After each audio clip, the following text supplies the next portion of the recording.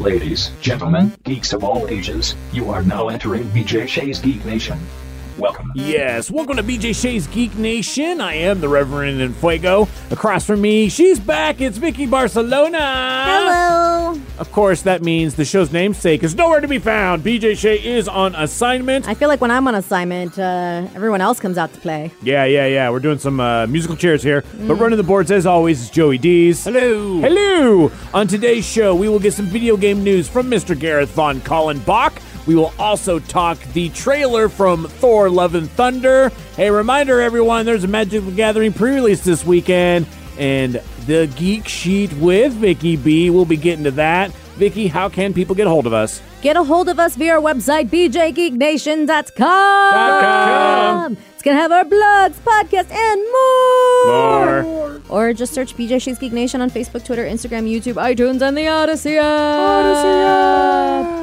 Yes, and as a reminder, as I just stated, Magic the Gathering is coming out with its 92nd Magic expansion, The Streets of New Capenna, which is apparently inspired by the 20s gangster movies, a city built by angels, but now 5 demon families are vying for control, and there are some hidden little fun things that are happening along in the underworld, including it looks like they're branching out with the Phyrexians at this point. So you'll be able to see all that happening, all the new different things going on. As per usual, they've got a bunch of different themes and mechanics, including the 5 different families that they have that are all tricolor now.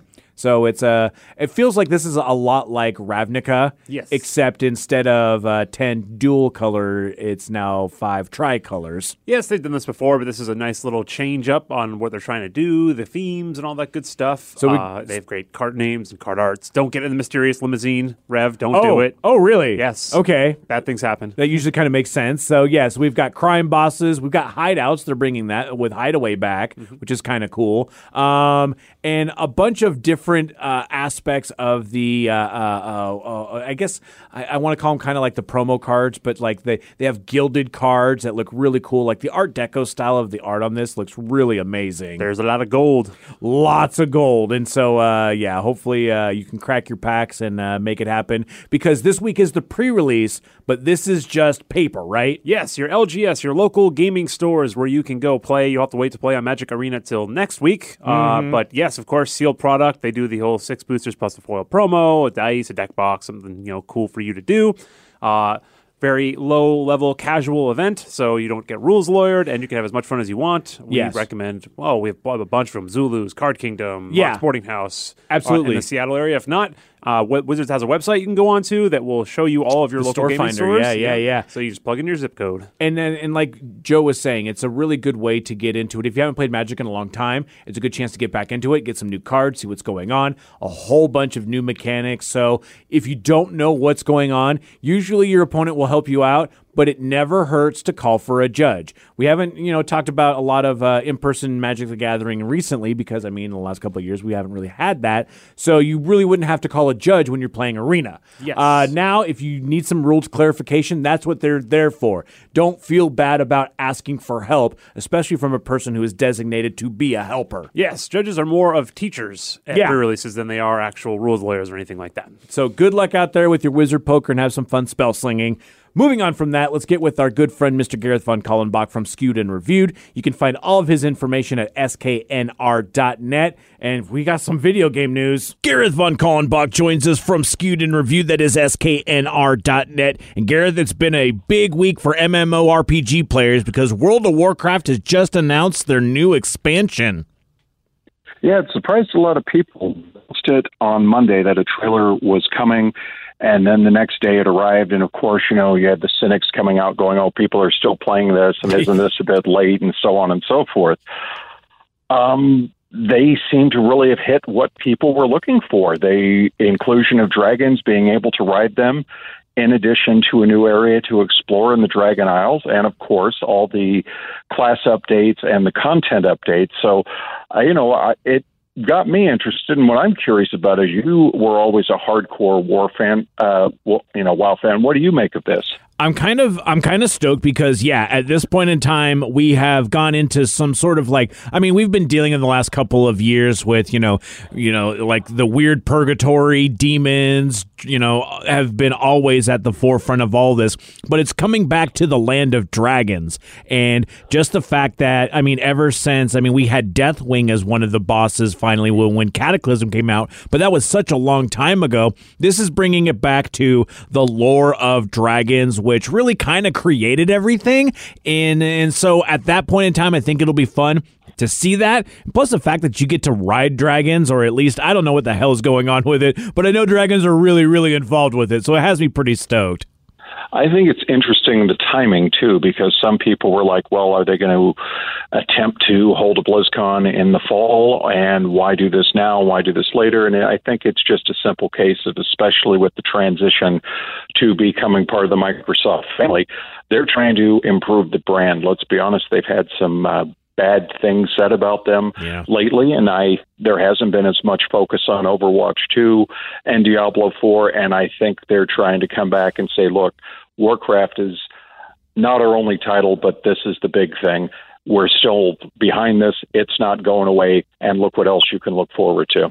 Yeah, I'm pretty interested to see exactly what's going to come out with the details in the coming months, but it's that trailer, man. Those cinematic trailers, they know what they're doing with those. Oh, they're fantastic. It's a shame the movie couldn't have just been a bunch of cinematic trailers. You're not wrong on that. Now, moving on from that, what's going on with the Star Wars games, or is it a new game? What have they announced at this point? Yeah, this one is really took everyone by surprise. So we have Star Wars Celebration coming up in a few weeks, and it's already been known that we're going to get the first look at Fallen Order 2, and everyone's real excited about that.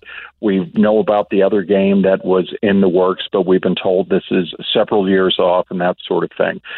And then out of the blue the other day, we were told that there's a new game coming from Amy Hennig. Now, this really got everyone thinking, because a little bit of backstory. Amy Hennig is a producer and a writer who was involved with the Uncharted franchise. About 3 to 5 years ago, it was said that she was making a game for EA, and everybody started thinking, okay, it's going to be a Star Wars Uncharted-style game. Now, the studio was apparently shut down and the game was stopped, and there were allegations that what happened was the EA higher-ups didn't like the fact that it did not have multiplayer. It was a solo-play adventure, and they were essentially going, well, microtransactions and cosmetics and add-ons and DLC are going to be kind of limited for this, and therefore it's not going to be the, cash cow we thought it might be. And so now speculation rocks again of, okay, knowing the type of game she made in the past, knowing what she was trying to make, is this an all-new game under those kind of guidelines? Is it the same game just now going to get to completion? And then there are some that are really rolling the dice, and I'm like, I don't see this, but wow, that would be amazing. The old Star Wars 1313 project, is it being dusted off and returned to us in a new format? At this point, who knows? I would lean toward it's probably a game that might have its roots in the project that she was working on, but of course has to be subtly changed depending on whatever the legalities are. But I think a Uncharted-style action-adventure Star Wars game is probably a good place. The big question now is going to be obviously what, where, and when, and are we going to get any kind of tease at Star Wars Celebration over it? Yeah, the timing of the announcement. Yeah, there's a lot of interesting timing things when it comes down to it. Now, moving on from that, because I'm excited to hear what's going to happen, but obviously we're going to need more information. It seems that Call of Duty, this is almost seeming like a Fortnite sort of thing, where they're going to be bringing in Godzilla and Snoop Dogg. Well, yeah, and possibly others. So this is where we're at right now. Snoop Dogg has been added in as a paid cosmetic, and this basically means if you want, your character to look like Snoop Dogg in multiplayer, you can do that. And there's various cosmetics as long as you're going to pay for it. I actually ran into him the other day as one of my team members. We were playing one of the arms race, one of the new modes that was introduced. And Didn't see him in the game running around, but at the end of the round, they do like a player of the game thing where they put up 3 candidates and they show their little animation and you have to vote, as to which player you think was the player of the game. One of them was Snoop Dogg, and he was dressed out very much like a 70s pimp, and he smacked a guy down and then offered him it was a cigar, ironically, which sounds funny, but he offered him his cigar right as he smacked him down. And so I guess there are various limitations on that. Now, there is an update coming, and this has been rumored for a while, but the new updates have come out, and there's been like a little sound effect, and then recently we had one with an island showing an eruption, and very clearly Godzilla appears to be under the water swimming to it. So there's been no secret. I'm hearing rumors that it may be Godzilla and Kong, but for right now it's Godzilla. And I've heard, well, it's going to be Warzone only, and others say, well, no, there may be some content for Vanguard as well. Haven't had the formal thing, but we've had a lot of teasers about it, so on and so forth. So the speculation right now is Godzilla going to be a kill streak that if you get so many, you call in Godzilla? Is it going to be like a mystery box that if you find it and open it up before anyone else, Godzilla's loose? Others say, it's probably going to be, this is going back a while, but there was the zombie mode that had these gigantic mech things walking around, and they were essentially cosmetics in the background, but if you got too close to one, it would step on you and take you out. Some people wonder about that, and you have all these people going, oh, this is great, and other people saying this is stupid, and my attitude is, look at the history of the Call of Duty multiplayer. This is not the first time they've done this. We've had everything from John McClane to Rambo to Ghostface. We go back far enough. We had the Predator at one point, and we even had one where they had a fantastic zombie mode where they had like Danny Trejo, George Romero all in. There were the 90s themed one the one where they jumped through the eras where they had David Hasselhoff in one. They had Kevin Smith in another, Pee Wee Herman. So, this is kind of the fun. This is essentially them saying, and it's so interesting because, you have all these Call of Duty fans, oh, no idea. They're all out of ideas. And then you go into the Godzilla forum and they're like, I haven't played Call of Duty in ages. I'm going to probably jump in and have a look at this. So it's like, let's see what they have. It's interesting, too, because it really reminds me, especially with the Godzilla relate, with Magic the Gathering. They have done a lot of stuff like this in terms of like making cards that are specifically for the fandoms. And it's not really, like you said, not so much about the people who are playing now, but it's to get more people into it, to remind them, hey, we still are making games and we're going to cater to you guys because we want more people in the game. Exactly. You have to make it fresh and exciting. And as I also mentioned to someone, these people have marketing individuals. Do you think they haven't done maybe some research and focus groups to say, maybe this group here may not be too happy about it, but this group over here will give an interest? And I always equate it to the people who complain about the Star Wars films but buy 5 tickets ahead of time, for 5 different showings because, you hear this nonsense about, oh, Call of Duty stinks. It's the same thing every year. And yet every year it keeps selling and selling and selling. And so, there you have it. Exactly. So it'll be interesting to see where they're going with that. And another interesting thing at this point in time is that we don't know what's really necessarily going on with the convention season. And it's kind of going back and forth, going from E3 to a bunch of the different ones. And you and I were talking about how it looks like PAX East might not really be having the big names that we're used to. And that does seem kind of troubling as we're getting closer. Yeah, it is interesting because that is going on right now over the weekend. And, it's important to remember this is the first PAX East since 2019. 2020, excuse me. They did hold it right before everything shut down. Yeah. And it's kind of a mixed bag because on one hand, you can sit here and play the game of, I don't see Sony, I don't see Microsoft, I don't see Nintendo, I don't see Capcom, Square Enix, Bethesda, so on and so forth. At the same time, you look at it and you say, okay, compared to where they were for PAX West, which was the return to live shows, compared to what they had to PAX East, which was all lower awareness indie games and such, you do see certain companies. I mean, Gearbox is going to be there pushing Tiny Tina. You have certain hardware companies that are going to be there.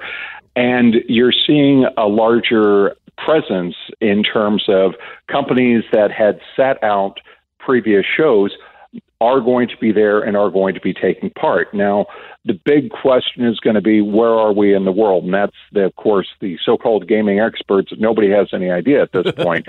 Yeah. We know that E3 isn't going to happen, either online or in person, but the Summer Game Fest and everything like that is going to happen. So naturally, the speculation is going to be, let's look forward to things like Gamescom, Tokyo Game Show, PAX West. How many of these big boys are going to start returning to these conventions, and how many of them are going to sit out? And then again, the question will be this: it'll resume again next year, and there's a lot of speculation as to, has the market changed? Do conventions benefit the smaller companies more than the larger companies, and so on and so forth? Because the larger people can do their own thing; they can control the hype. I've had companies tell me there was so much pressure to make sure you had something to show in June for E3. Yeah. Now that's all out the door. We can do things on our own time, on our own schedule, control cost. And my attitude on that is, that's fantastic, but what happens when you have a $100 million game that rolls out and doesn't meet expectations? Are you going to say, well, that marketing was bad, we just misjudged the audience? Or is it going to be a case of, boy, if we had the trade shows to really hype these up and get them in front of the people? Right now, we haven't had, to the best of my knowledge, a significant high-value game misfire. But ask the streaming services, some of whom have seen subscribers drop. I mean, Netflix saw their first massive drop in a while and lost 23% of stock. And what is the number one reason? Competition. And guess what? We don't have a captive audience anymore. People are going out and finding things to do. Maybe we need to make sure that we have something to keep them, they're not at home basically forced to take whatever we give them now. Yeah, exactly. And one of the big things, too, also is that when you're looking at like a PAX, it's really like it was originally made for the consumers, the fans, to get their first hands on. And it makes it awkward when, you've got to have the social distancing and the fact that, not everybody wants to be, grabbing every other controller that everyone's touching and stuff like that. So they've got to navigate all of that as well. And with the trade shows, I can kind of understand, or even like if they're having their own, sort of convention or at least announcement stuff, like, okay, that makes sense in terms of like what you want to do, but you also want to get the players to play the games beforehand because word of mouth hype is super big with that. Exactly. And question, because we've talked about E3 used to be specifically just for the media and the industry, and then they started adding a few thousand people at the public, and that caused a lot of debate, shall we say. And so, we had people in the media saying, well, it's no longer the event it was because they're catering to the public, and then others say, right, but now it's more accessible and it evolved. And it always comes down to hype. That's what I tell people. One of the biggest advantages shows like San Diego Comic-Con have is that they generate hype, and that you cannot put a price tag on. You can put a trailer out on YouTube and say, look, we got all these hundreds of millions of views. But there has been a proven fact that even if you're in a room of 2, 3, 4, 5,000 people, the amount of hype they generate by saying, I saw it first, I was there, all over social media talking it up, you can't replicate that. And, there are so many examples of things that came out that maybe were risky, maybe did not have a lot of hype going in, that took advantage of what was offered at these shows and went with it. And that's going to be the key, is there going to be something at a show like PAX or something that normally would be well below the radar that is going to get people's attention and is going to explode all over social media, to the point where companies go, maybe we missed out here. And then I think combined with the fact, what happens, like, we all talk about Sony sitting out things, and I always use this scenario to people. Let's take a look at their VR2 thing coming out. This could be a pricey piece of hardware. Now, is this a case where Sony says, we're Sony, there's enough demand, we don't need to do this, we can make our own trailer, release it, and the thing's going to sell? Possibly. Or is it going to be a case where they say, boy, this isn't selling as well as it used to, as we thought it might. Maybe we need to get this out in front of the people because a trailer is only so good. There's something about putting the thing on and seeing it for yourself that will actually. And, these are all the questions in an evolving market. Yeah, exactly. And we'll have to see where that goes. And we'll have to see really what happens at PAX East this weekend. And I know that you're going to have the finger on the pulse. All that information is going to be coming out. People need to check it out at Skewed and Reviewed. You can find that at sknr.net. Thank you so much, Gareth. Anytime. Take care. Thank you, Gareth von Kallenbach. Now, moving from the video game world and the even in the tabletop world of Magic the Gathering, we need to talk about this this Thor: Love and Thunder trailer. I almost called him the Troller, but I was like trailer Thor trailer. Troll-lord. Yeah. So we've got Taika Waititi coming back, helming Thor: Love and Thunder, which we in the trailer we see Thor. We see Thor with the Guardians of the Galaxy. And I don't know how long he's going to be hanging out with them because it seems I don't know what's going on with it at that point in time. It just seems that he's found himself a little bit of peace. And some people, Vicky has always talked about Straw Hat Goofy on TikTok. He has even bore some similarities between Thor giving up the mantle and kind of planting Stormbreaker into the ground with Thanos at the end of Endgame. When he's just like, you know what, I won, I did my thing. I think Thor kind of came to peace with everything. And then for some reason, which if you know anything about the casting, has a lot to do with Christian Bale's character, Gore the God Butcher. And we'll have to see what gets him back into coming out of his peacefulness to go and fight against the baddies. And this one is very, very interesting, too, because at the very last scene of this one, we do see Natalie Portman as Jane Foster wielding Mjolnir, and we don't necessarily know what's going to be going on with that. This has to be a different dimension, right?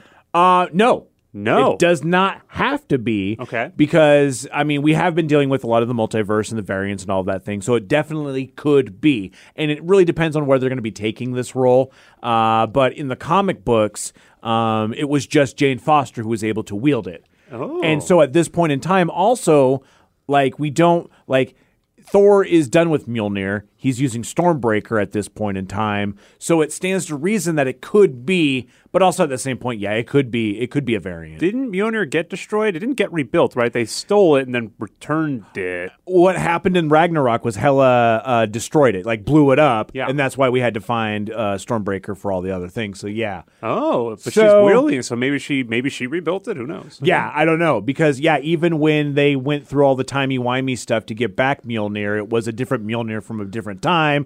Steve Rogers had to go put it back into the right one. The convoluted time travel thing that they did with Endgame. Yeah, exactly. I'll tell you, the trailer sold me though on the end scene with Chris Pratt and Chris Hemsworth together doing the whole staring thing. Dude, those two together are so funny. And I hear and I think this is in the comics too, because you kind of, if you're going to be banging around a lot of space, action, in a sorts, every species has different organs and different stuff going on, right? So it would be safe to assume, and I think it's been said, that he's at least pansexual.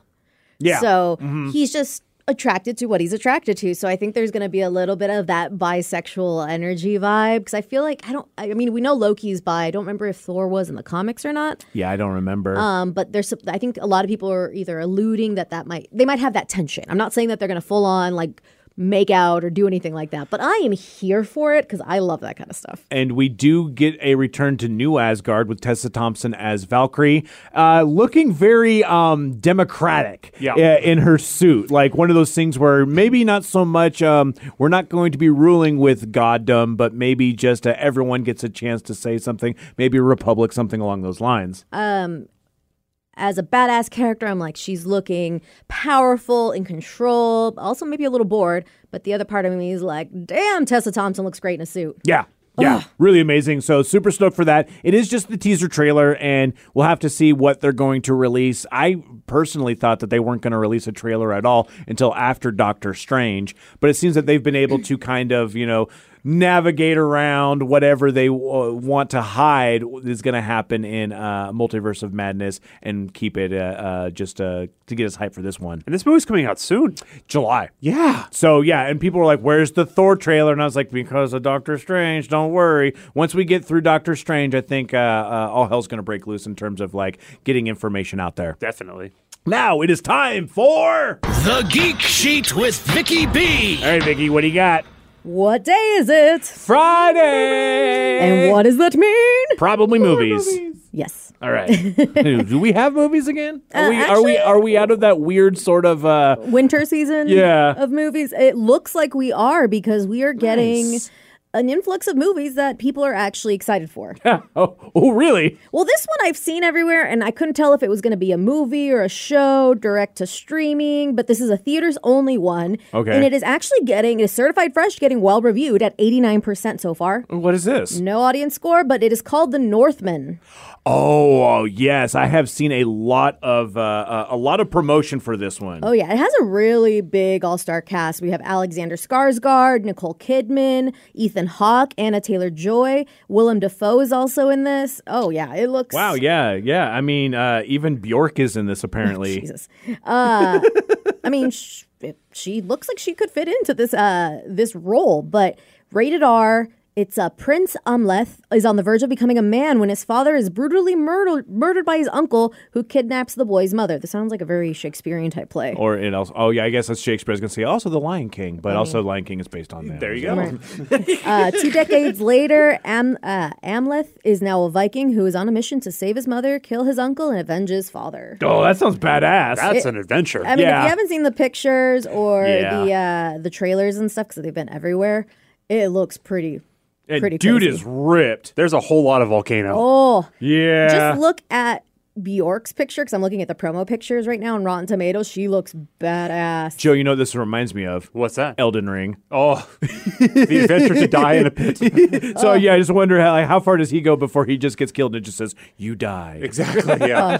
Willem Dafoe looks awesome. Like he's going to be a kook. Yeah, He's this gonna be is eccentric. Yeah. But yeah, like I said, 89%. So if this is the kind of movie you're into, definitely go check it out and let us know what you think. Yes. This one I kept forgetting it was coming. I keep thinking like we still have a week or two away until this movie is coming out, but it looks like it's coming out this weekend. What's that?